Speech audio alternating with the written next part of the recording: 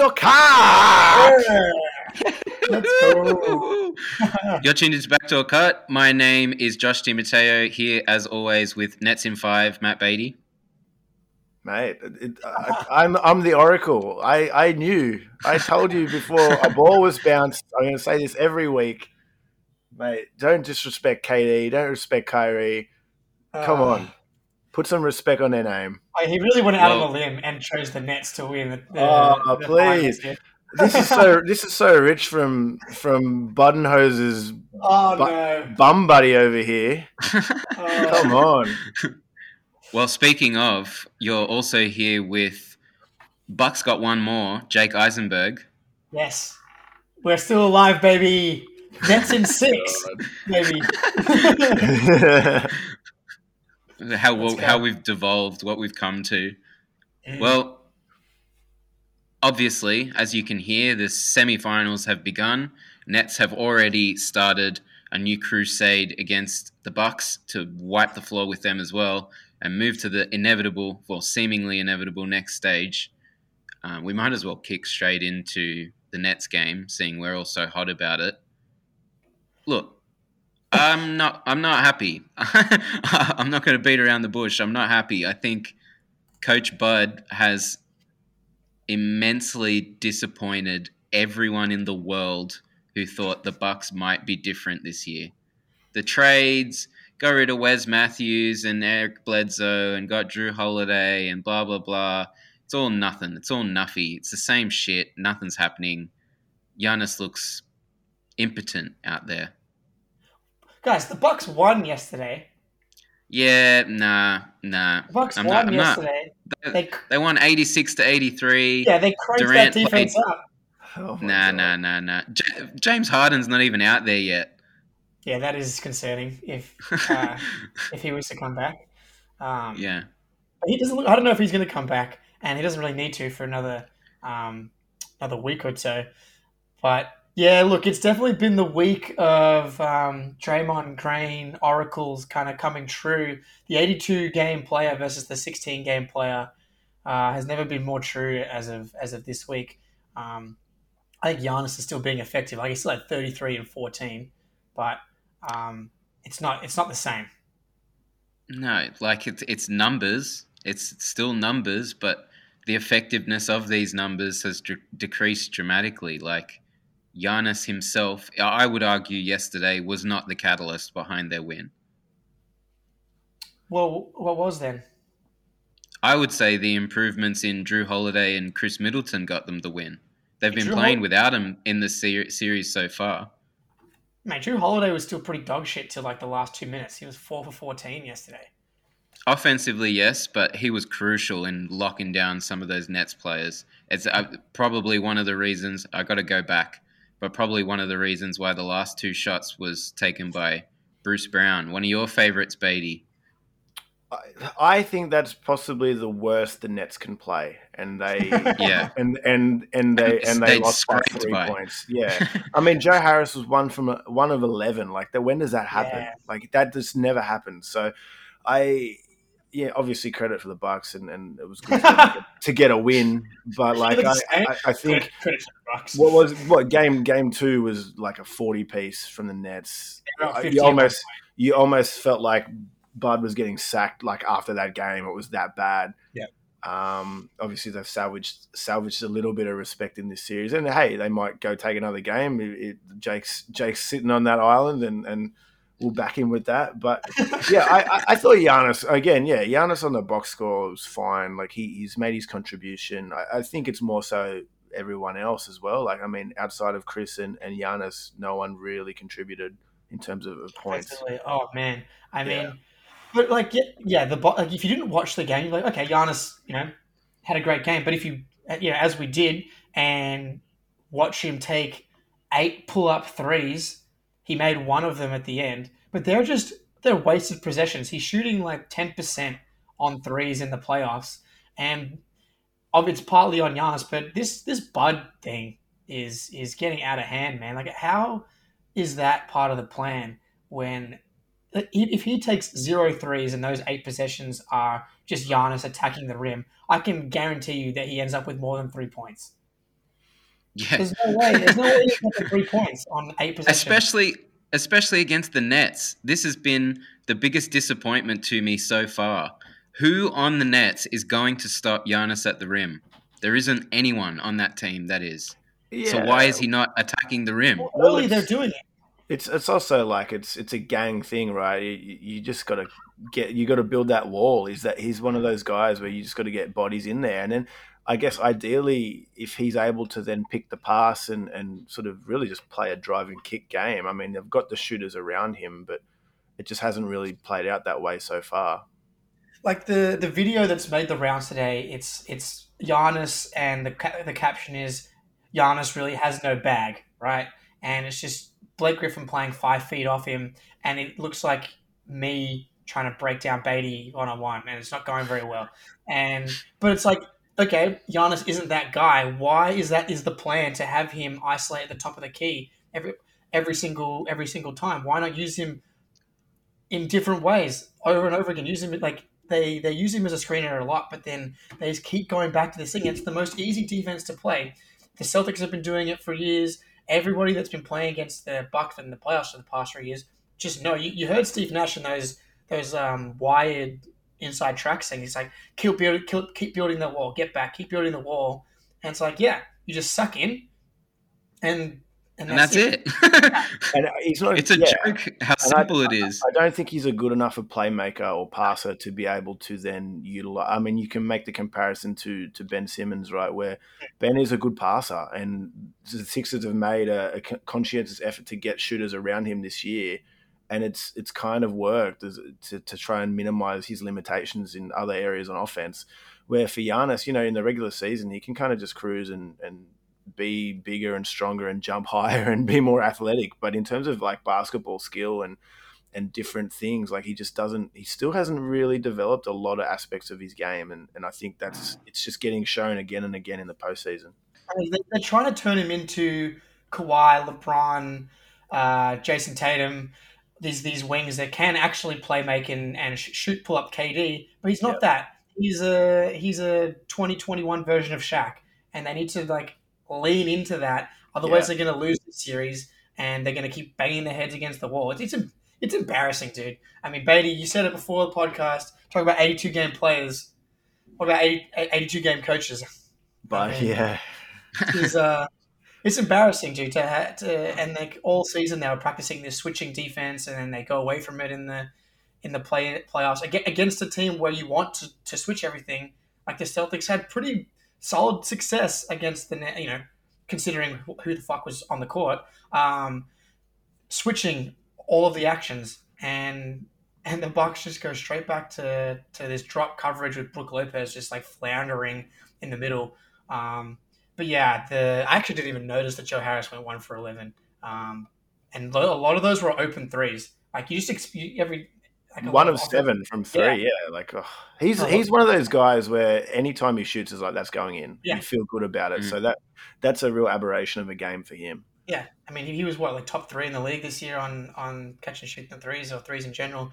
Yeah, it's like I feel semi-confident, not confident, but I would feel better as a Bucks fan because it doesn't seem that difficult at times to put up points. Like early in game 1, early in game 3. They're going downhill. They're getting to the rim. They're brutalizing them.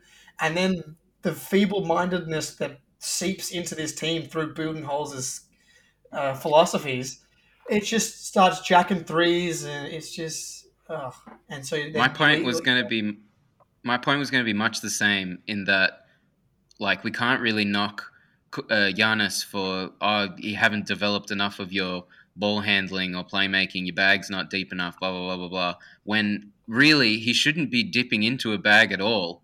Like, I agree with Jake. He should be sat at the dunker spot, put the ball in an actual ball handler's hands, and like the rest will sort itself out. I've thought long and hard this series about what kind of coach would have got more out of this Bucks team. And I know we shit on him from time to time, but I reckon Doc Rivers, if he was in charge of these Bucks, there's no way he wouldn't put Giannis in a position to maximize Giannis, not try and put him on and, let's see how many things you can do. He would just put him under the rim and say, make your space, box out, get the ball, and dunk the shit out of it. I think Bucks would be so much better off. I think there's a lot of coaches that would do better, and I think there's almost a 100% chance that we see a new coach, even if they make the finals somehow. I don't see it happening. Unless they win the title, I don't see how Bud ends up back on this team again. It's just you just need to get him out of there, dude. Get something new going. I agree with all that, and usually I'm always like, let's fire the coach. That is my default position. But I don't know, it's one of those ones as well where I think a lot of the points you guys have made are correct. But the tantalizing thing with Giannis is obviously him in transition. It's 2 dribbles and I'm at the basket, and I think that's where to go away from that.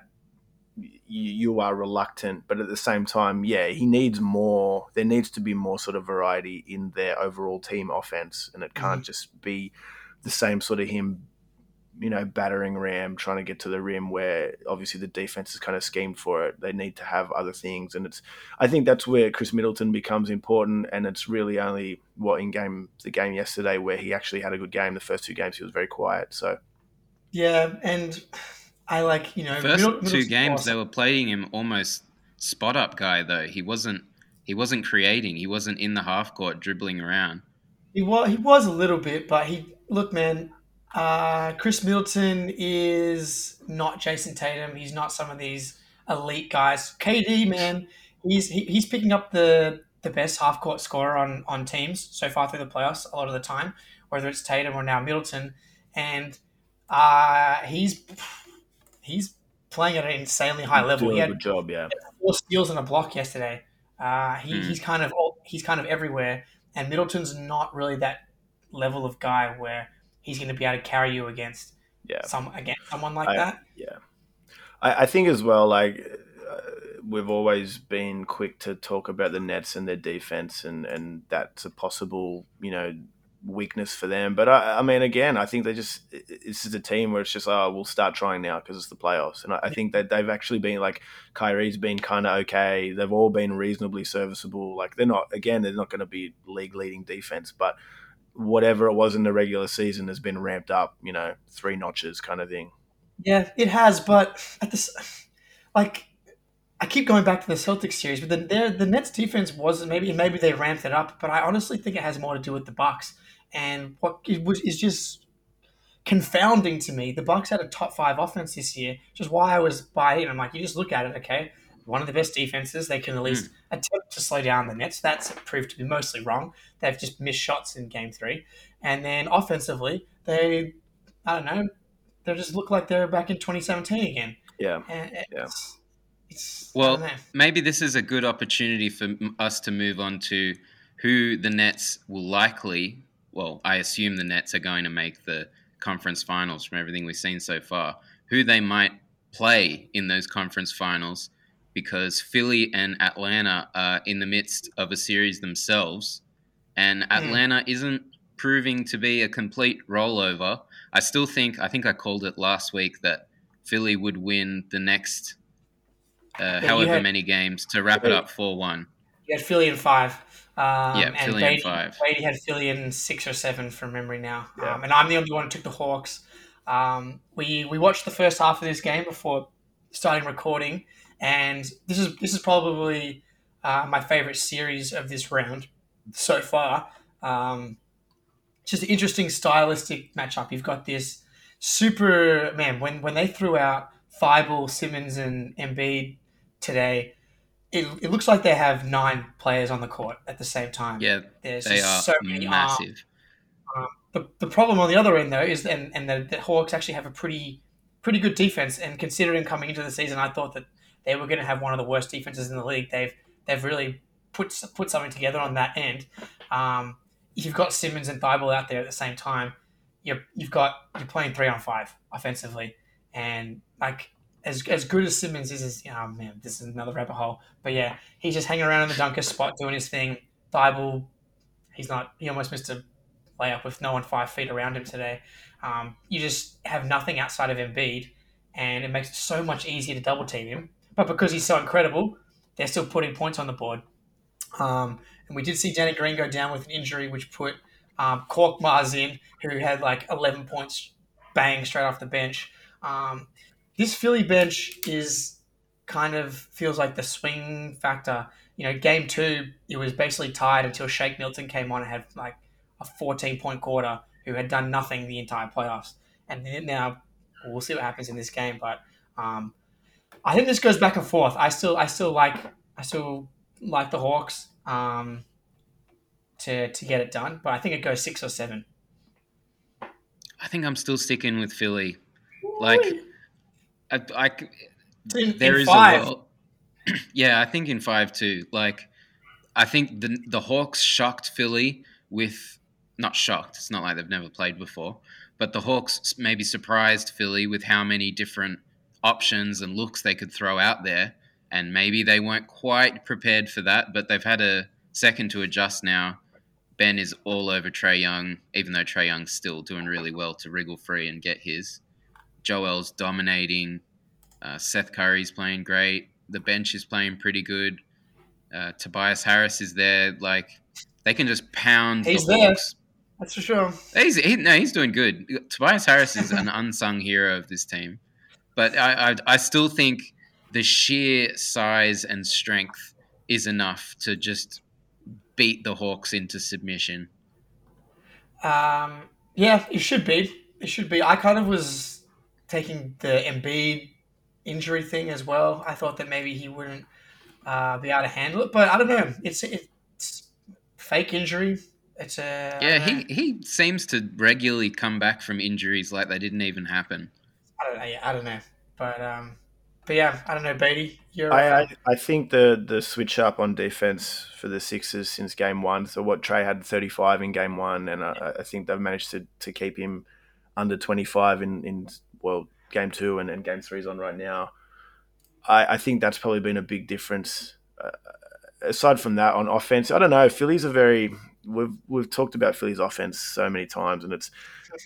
In the longer term picture, depending on what happens with Danny Green, that'll be interesting. But I think Seth Curry is incredibly important for this team in terms of spacing and just another guy who can handle the ball and be a creator, but he's not really, top level at that. But he's kind of what they need. They need that from him, and they need that from Shake Milton or Tyrese Maxey or George Hill or whoever it might be off the bench. So it's sort of, you're sort of putting yourself in this situation where you need these guys to produce. And, I think that they have so far. I think the defense is going to be enough to get them through. But then, I don't know, maybe Trae explodes again, and that's how Atlanta are going to have to. I think that's the way for Atlanta to try and claw themselves back into this series. Yeah. And, I know Australian Ben Simmons, I know the whole thing, I know you guys love him, but you talk about 16 game versus 82 game players. This dude is not exactly built for the playoffs at the highest level. I think maybe they get through the the Hawks here. But, you can't have this guy putting up 6 points per game against the Nets. I simultaneously agree and disagree. I agree in that, yes, you can't have this guy putting up 6 points against the Nets because that's not good enough. He can get by anyone to the rim with no effort at all. It is the easiest thing in the world, and he just doesn't do it. It's not true. I don't know what you're watching. What are you watching anymore? It's true. He can get by his man so easily. No, he can't. The game he played at... He can't get past him. Yeah. Maybe in a lot of situations, if the defense is set and he's up on the 3-point line, then they're just going to sag off him. And the Nets defense is always set because they make their baskets 50% of the time. Yes. That's damn right. Yes, but what I'm saying here is I'm losing my train of thought. I was up very early this morning. Yeah. Here we go. What I'm saying here is Ben, 6 points. Yes, he might not be able to get it by his man every single time if the defense is set, but there'll be more than enough opportunities in a game for Ben Simmons to get more than 6 points. He pulls down 8 rebounds a game. That's 8 fast break opportunities right there. He had 3 Defensively, though, He has been out of this world in the playoffs, and that is going to be crucial in absolutely any matchup they've got moving forward. And if they are to compete with the Nets, that's the only reason. Yeah, look, I am genuinely excited if they get through the Hawks to see Ben Simmons matched up on Kevin Durant. That would be awesome. And if he's able to have an impact on Kevin Durant, he'll be the first one to do it since I don't know, Kevin Durant was like 12, and so that will and that will just doesn't matter what you're doing on the court outside of that. If you're able to do that, then I don't care if you put up negative 2 points. But that remains to be seen. I know your point, and I know what you're getting at, Jake. Blah, blah, blah, whatever. I don't know. Like the guy again, we'll go back to the Oracle, Draymond Green. I feel like Ben is in the mold of Draymond Green, and Draymond Green's a guy that would not necessarily impact the box score, but you wouldn't necessarily say that he's not a playoffs guy. I mean, no. Obviously, it helps when you're playing with fucking Steph Curry and Klay Thompson, right? And I think that's a fair observation to make because Ben is not playing with those guys, but Ben's playing with Joel Embiid, and Joel Embiid's pretty good. Obviously, it's a different kind of a fit, and the team is built in a different way. But I don't know. Like, I am more optimistic that Ben Simmons will lean in more towards the Draymond Green in the playoffs rather than the Giannis in the playoffs. I guess I feel like he has been. Yeah, he has been so far, but at the same time, like let's give them a proper test, and that's what next series if they can get maybe Atlanta if they can make something of this series. But I think that's where we're at. That's kind of what I was getting at with the agree and disagree. I disagree that Ben's not a playoff player because he has been playing really good. But I agree in that offensively, it's a bit of a joke that he's finishing a game. Because Draymond Green might finish with that many points, but Draymond Green isn't Ben Simmons. You know, Ben Simmons is now you're enormous. Making a deal because he was drafted first overall, and that's where people start to. Who cares? No. Like that. Not why are you saying, he's Ben Simmons versus he's Draymond Green? What difference does it make? Because Draymond Green is like slow, pudgy, short, like literally looking at him. He's not. Nah. Ben Simmons, 7 foot tall, could run the full court in 3 seconds. Dude, he can't shoot. They're so comparable body wise. Like Ben's a little bit bigger. Like a little bit. I think he's much bigger. I think he's much faster. Yeah, maybe not as strong. It's more from the skill set point of view, right? And obviously his handle is unbelievable. Yeah, but it's not Kyrie Irving. It's not Steph Curry. Like Kyrie Irving's not that height. That's my point. If there's no one else in the NBA that size who can handle like that, what's the point of having that handle if you're not going to be able to get to the rim in the half court? And that's the thing. He has a nice handle when it comes to transition and stuff. And Draymond Green might only put 6 points up, but his impact on the offense is significant.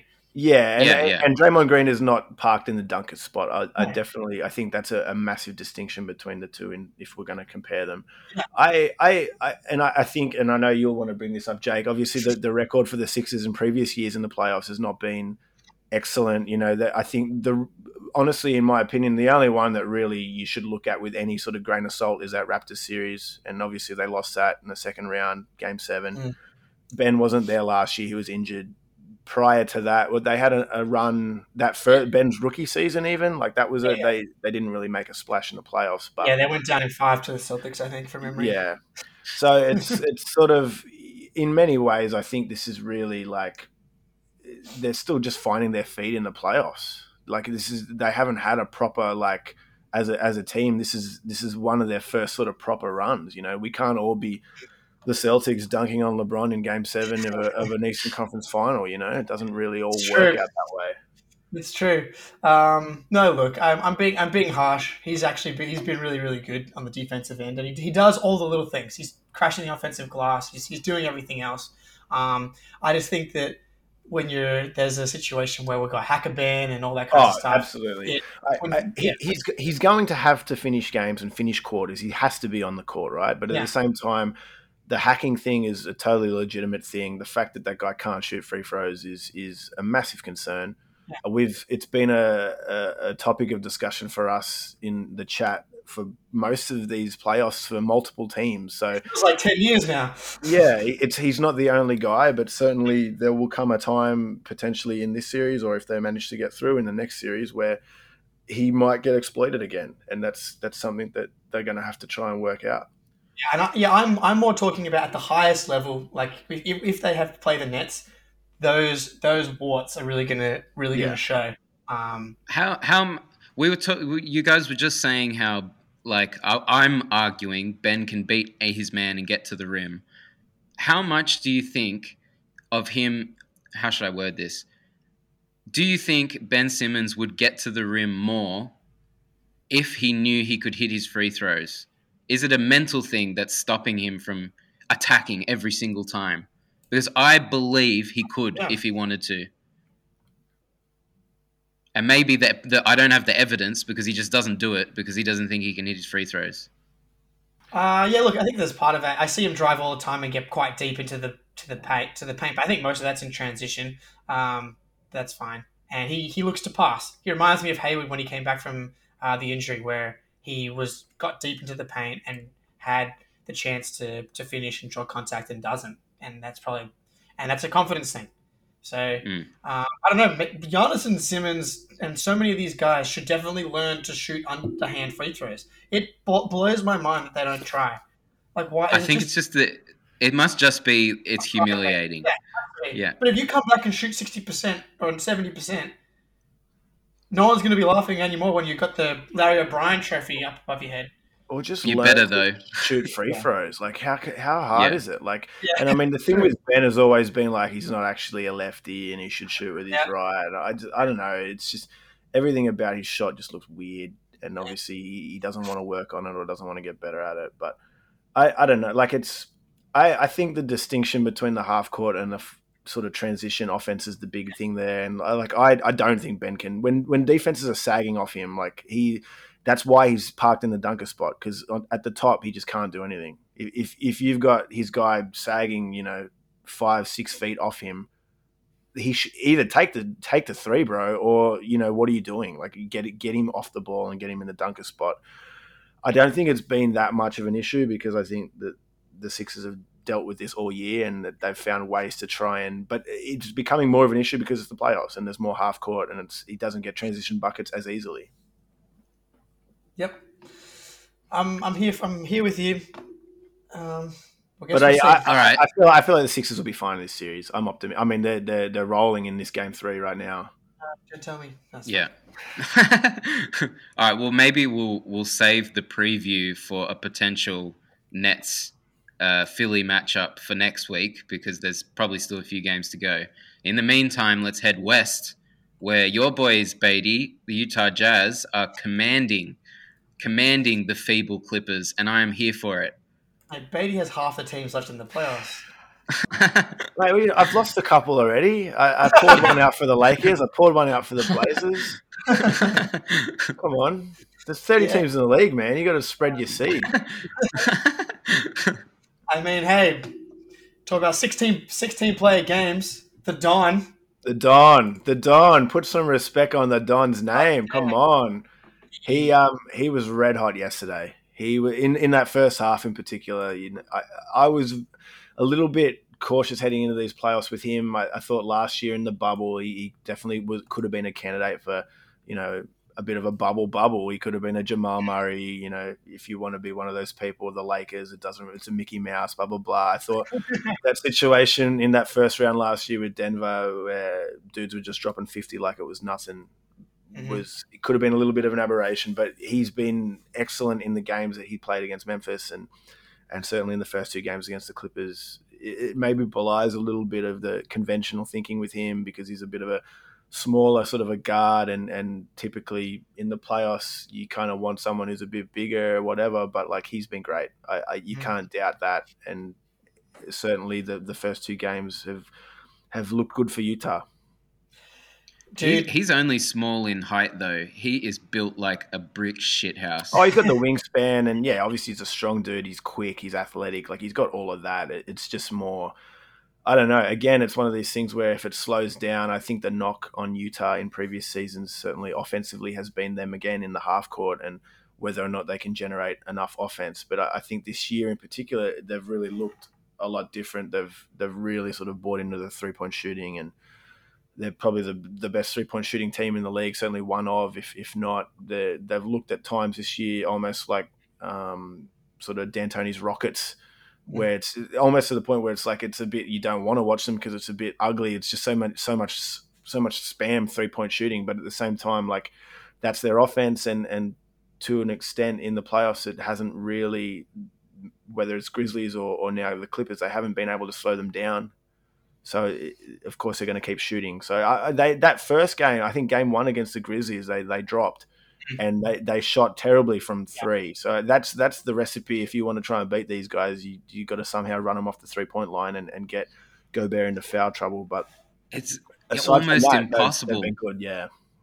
How do you run them off the 3-point line when Don is constantly breaking the defense down and Rudy Gobert is 7'3" directly underneath the rim? Yeah, look, you talk about someone who can beat their man off the dribble every single time, and it's Donovan. I can't believe every time that I remember that he's 6'1", because when I watch him play, he does not strike me as someone who's the same height as Chris Paul or someone the same size as Kemba. He you watch him and he feels like he's 6'5" or something. Oh, easy. He's averaging like 40 points on 50-50 shooting through the first 2 games. And he's been looking. You even go back to his rookie season against like the Thunder again with Paul George and Carmelo, and last year in the bubble, and this year again. And he's been someone, whenever we do our under 25 list, I've always have him like right in that top 5 kind of spot, because like when you watch him play, especially in the playoffs, not just the production but the mentality, he's just playing with that level of intensity that you love to see. And Utah is one of those places where the environment is just so intense, and that's probably been one of my favorite parts of this week, has been the Valley and and the Utah crowds, getting playoff crowds is you could really feel it through the TV, and I missed that. And Utah is, no doubt about it, one of those places that's incredibly difficult to play. So by no means I think the series is done, but Donovan Mitchell has been so impressive, and I'm definitely a Rudy Gobert hater. I was really popping off on Rudy the last couple of days in the chat. He's basically a taller Ivica Zubac, sending memes of him crying about the All-Star thing. If he could just, if he's going to complain, just complain like an adult, like complain like LeBron as opposed to like a 4-year-old, like jumping up and down and looking like a 7'3" baby. But honestly, I was happy for him yesterday because I know how much hate that he gets and how much he cares. And he had a nice little sequence with some defense and some offense, and the whole crowd shouting "Rudy, Rudy," which is kind of ironic because that movie with Rudy is like the kid that wasn't supposed to make the team, wasn't very good, and ends up being good. And everybody's like, "Yeah, Rudy, good for you." And I was like, you know what? I'll give you this moment, Rudy. Let him have it. Yeah, let him have it. But he was dominant yesterday on the defensive end, and that's what he can do. On the other side of things, I mean, Pandemic P That's is really back. nothing to talk about. Yeah, these Clippers suck. No, they don't. They don't suck. I'm not going to. No, they don't suck. They don't. It's literally as simple as Paul George, dude. It's that simple. He was 4 for 17 in game 1, and they could have. The Clippers punched early, and they were up big. And if he plays at like a Paul George level, they win that game. And then in game 2, he tricks everybody that didn't watch into thinking that his game was okay with 8 for 18. But 2 of those buckets and free throws were at the end of the game. I don't think there's been anyone who has quite a precipitous drop from their regular season play, like all NBA, to what he's doing. I've been comparing him to Jeff Teague for the past week. It's incredible. I don't think he actually has that much of a drop. I think What? in the regular. No, hang on. Hear me out. In the regular season, his numbers are by and large the same thing, and I think in the regular season, the intensity around it, the pressure of these situations, that crunch time end of the games, it's just not a playoff game. In the regular season, that nuffiness is enough to win. It's enough to roll over the the Kings on a Thursday in Sacramento.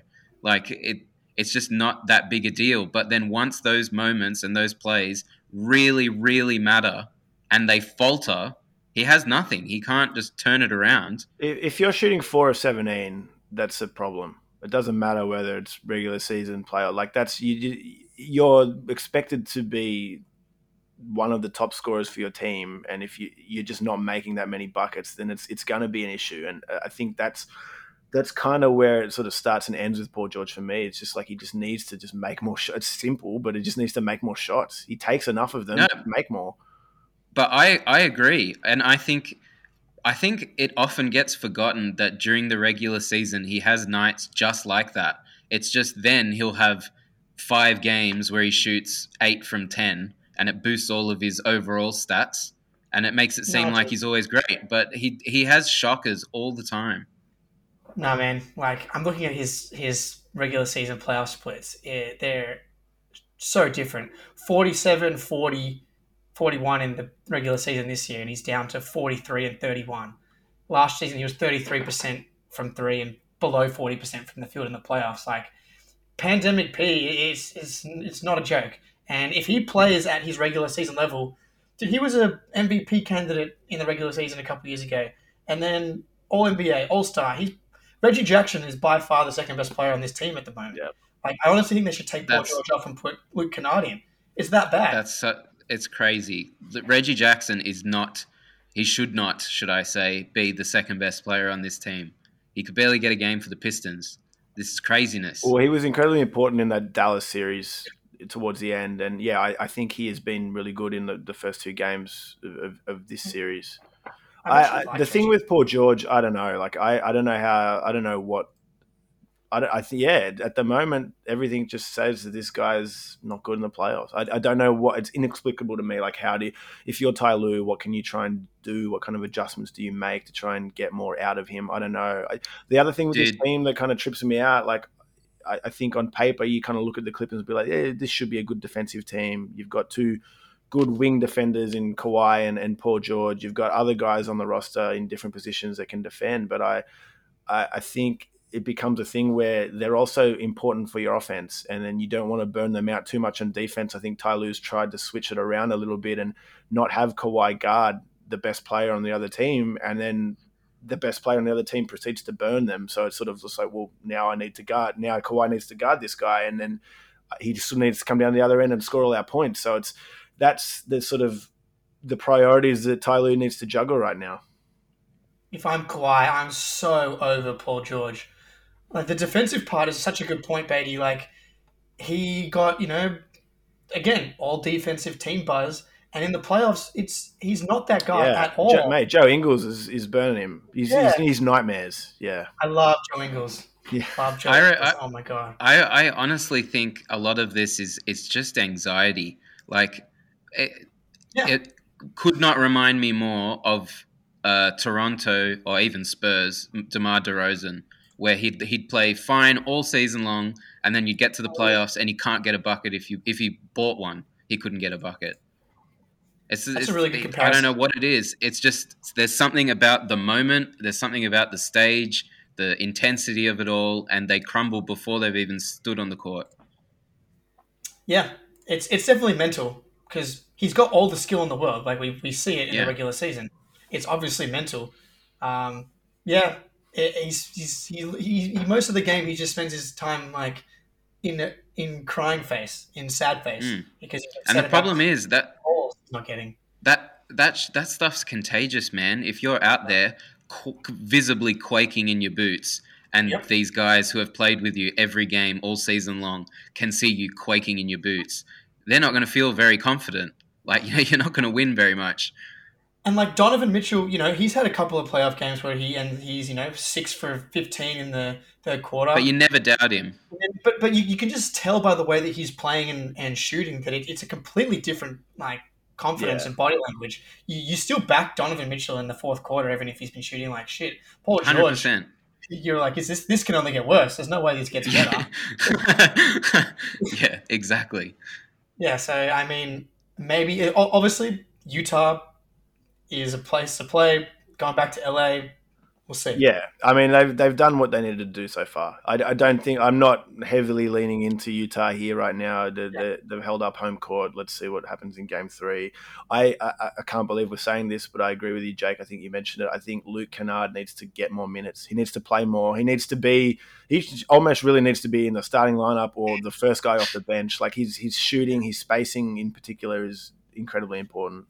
Yeah, but then I guess Donovan was just tearing him apart in game one. Yeah. I don't know, but that's just got to be a Kawhi thing at some point. It's just got to be he needs to fight over those screens.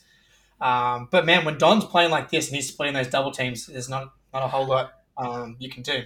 Yeah. Yeah. Well, this is a big reason why last week I was saying I thought this would be a really big Don series because other than Kawhi, I don't think there's anyone on the Clippers that can actually guard him, and Kawhi can't guard him every possession of the game. So he's going to go off, and he has been going off. I don't know how they're going to stop that. And now Ibaka's out until next season. That's a bummer. And it's not looking good in Clipperland. Yep, early days, not writing them off, but I mean, I'm not feeling super confident with my Clippers pick after those first two games. Kawhi's going to need to say he's going to need to be Kawhi going to that next level again, which is what he did in the Mavs series. The problem is the Jazz are a superior team, that's for sure. I just don't know if he's got the legs to do that every series. He needs help. Yeah, he does. And no one can do it alone. I think another factor here as well, right? Mike Conley hasn't played a minute in this series, similar to Harden on the Nets in that series. So, Utah have been able to do it without one of their better players so far. So, yeah, it's sort of a luxury of haves and have-nots. We're talking about Kawhi needing help, and then Utah have the luxury of sitting one of the better guys and still getting the job done.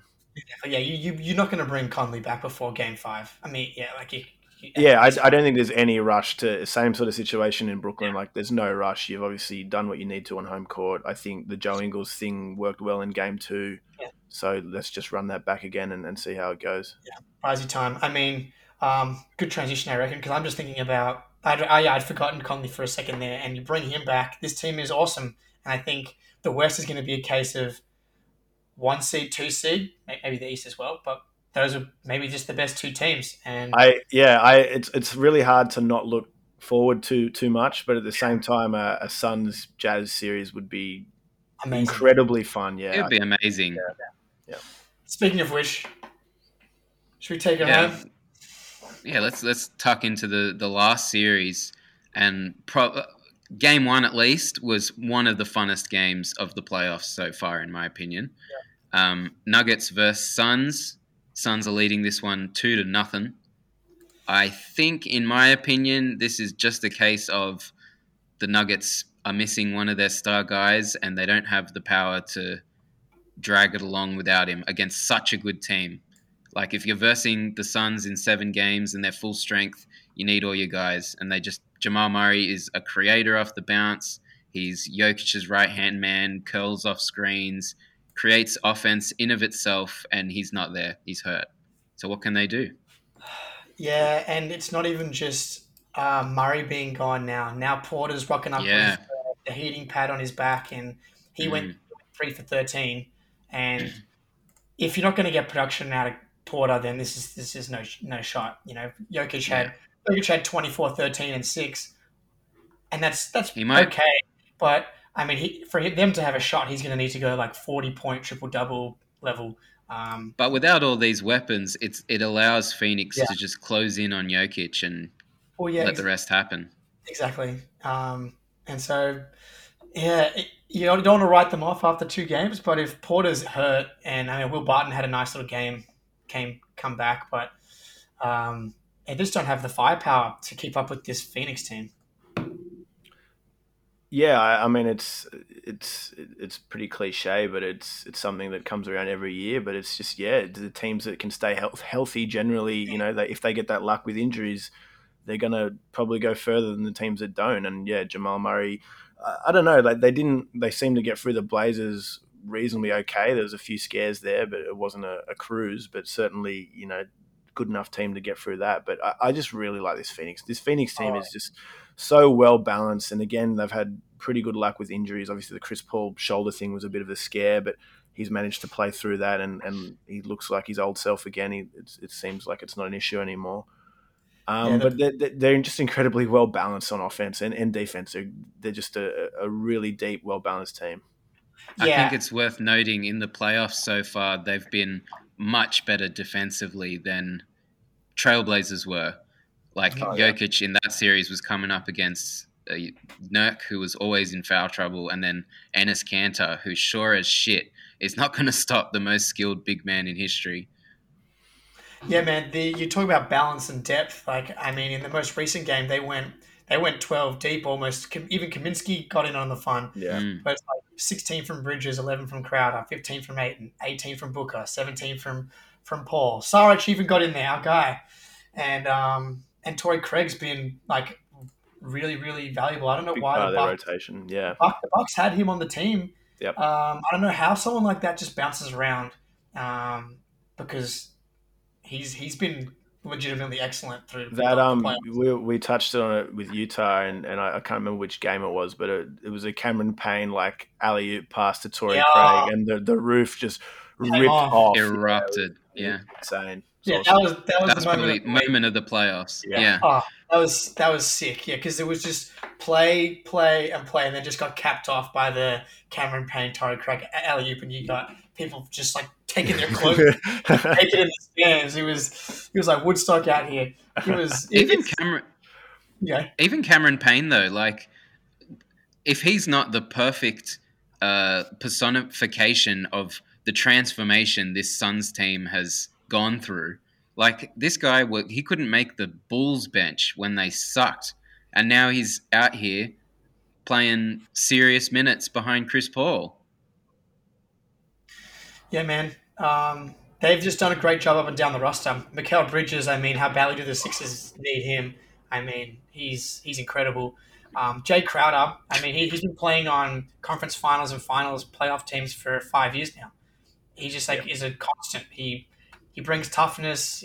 He's the guy where even if he's 0 for 7, he's gonna at least feel confident shooting the next one, which might not always be. And then the next night he'll go 7 of 7, and it's just how can you beat this team now if this guy's caught fire like that? Yeah, he doesn't, and he'll go toe to toe with guys like LeBron. He thinks that he can hang and he has had moments against those guys. How far has he come since being laughed at on the posts from LeBron in Game 3 to? Yeah, exactly. To here? He's I miss him dearly. That's all I can say. I guess I'm Jay Crowder. I bet he's a guy you'd love to have on your team.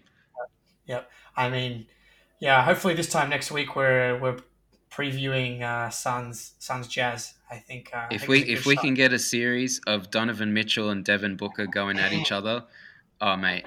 That's Christmas. There's so many, you've got the 2 veteran point guards who have been around for ages, who haven't won a championship, but, well-respected dudes. You've got these 2 young upstart sort of all-star guards now in Booker and Don. Bridges and Royce O'Neal, while it's not exactly on paper this exciting thing, but, Bridges has been awesome this year. I'm a massive Bridges. I think we're all... He's one of my favorite players. Great. He can shoot the 3 ball, will defend the best perimeter player on the other team. Ayton has been a revelation, I think, this series. He's really done a good job. He's just kind of done what he needed to do. Hasn't done anything, overextended himself. He's played his role perfectly. I imagine being a center and playing with Chris Paul would be awesome. It would be so fun. Pretty sweet. He's setting you up for lobs all day. And then, the Jay Crowder thing, I think Jake and I were talking about this before we started recording. Jay Crowder is what you want out of a modern sort of power forward. Mm-hmm. And certainly on the flip side for the Jazz, that's what Bogdanovic is for them as well. Great shooter. He can hold his own on the defensive end. So I think that's these 2 teams, there's a lot of similarities, and certainly even going deep as well. We talk about Cameron Payne. Well, the Jazz have the 6th man of the year in Jordan Clarkson. They have Joe Ingles. They've got good contributors off the bench. So there's a reason why these 2 teams were 1 and 2 in the regular season, and if this is what we get in the next round, that'll be awesome as well. I'd back that. Yeah, 100%. It'd be pretty cool if 1 and 2 in the East and West is our conference finals. When does that ever happen? Doesn't that always happen? Like pretty much, like the top 2 seeds often make the conference finals. I mean, outside of LeBron teams because he always tanks the regular season. Yeah. I think check. I think for me at least, and certainly in the West, I think the surprising thing, or the pleasant surprising thing, is the fact that it's Utah and Phoenix. It's two small market teams that, when you look at the West, and in the last decade, there's no Warriors Steph Curry team here. There's no LeBron Lakers team. There's no whatever team KD was on before he went out east. Like there's no sort of traditional superpower team here. Spurs. No Spurs. So it's, in that sense, it's exciting. I mean, Phoenix haven't won a championship, or they have. Never they haven't, and Utah haven't either. So yeah, and even let's not write the Clippers out, because the Clippers haven't either. So yeah. Yeah, no, and like the Nets have never won. The Sixers has been a fucking million years. Dr. J. I mean, the Bucks haven't won since Kareem. So there's a lot of teams here that would be very.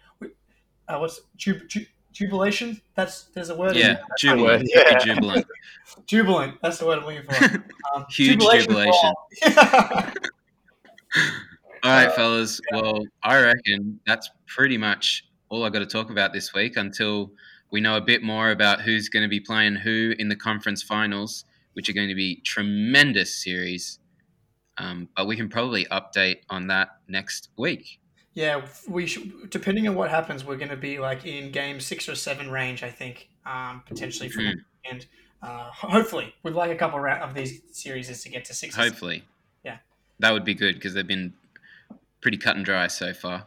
Well, that's the first round for you. Yeah. Anyway, until next week, you've been tuning into Backdoor Cut. My name is Josh DiMatteo, here as always with Matt Beatty and Jake Eisenberg. Peace.